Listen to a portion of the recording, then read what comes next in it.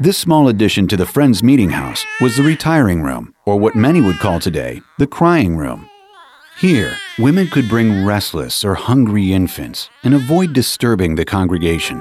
Children came from the time they were born and were introduced to meeting for worship right away. They were babes in arms.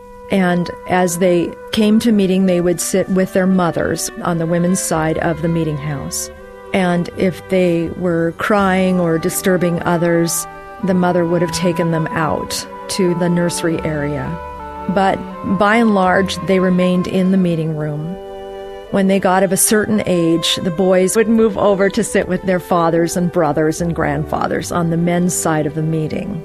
But they were instructed in the ways to behave simply by watching the folk around them. And they were taught that this was a time not to just sit, but to sit in silence, in expectant silence. And that's a very hard thing for a young, squirmy child to learn. But over time, they began this understanding of waiting.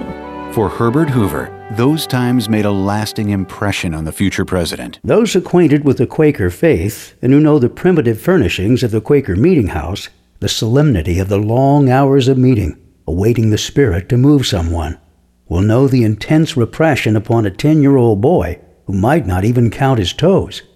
All this may not have been recreation, but it was strong training in patience.